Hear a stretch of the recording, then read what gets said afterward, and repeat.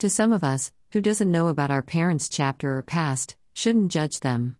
No more, because it's high time to find the truth. Question like, why is my parents poor? Why was I not born with a silver spoon? Or why was I not born by a blue family? This question indeed deserve an answer. I know I don't know everyone's story or the picture of your parents' past. This all falls back to one thing, and it is what?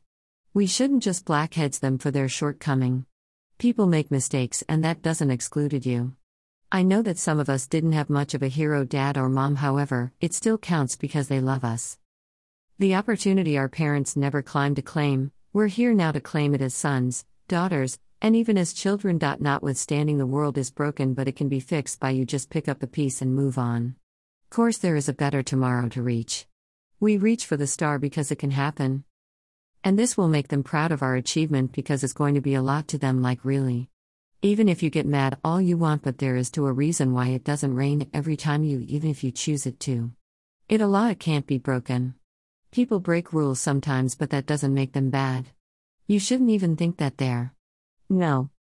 There is so much to say, but for the sake of time, grab the major key and free yourself from stupid pranks. Although there is still more to share, PLS, ask for the truth. You will find the answer. Trust me, you can bet on it. Try me. Remember, with a heart, I thank you.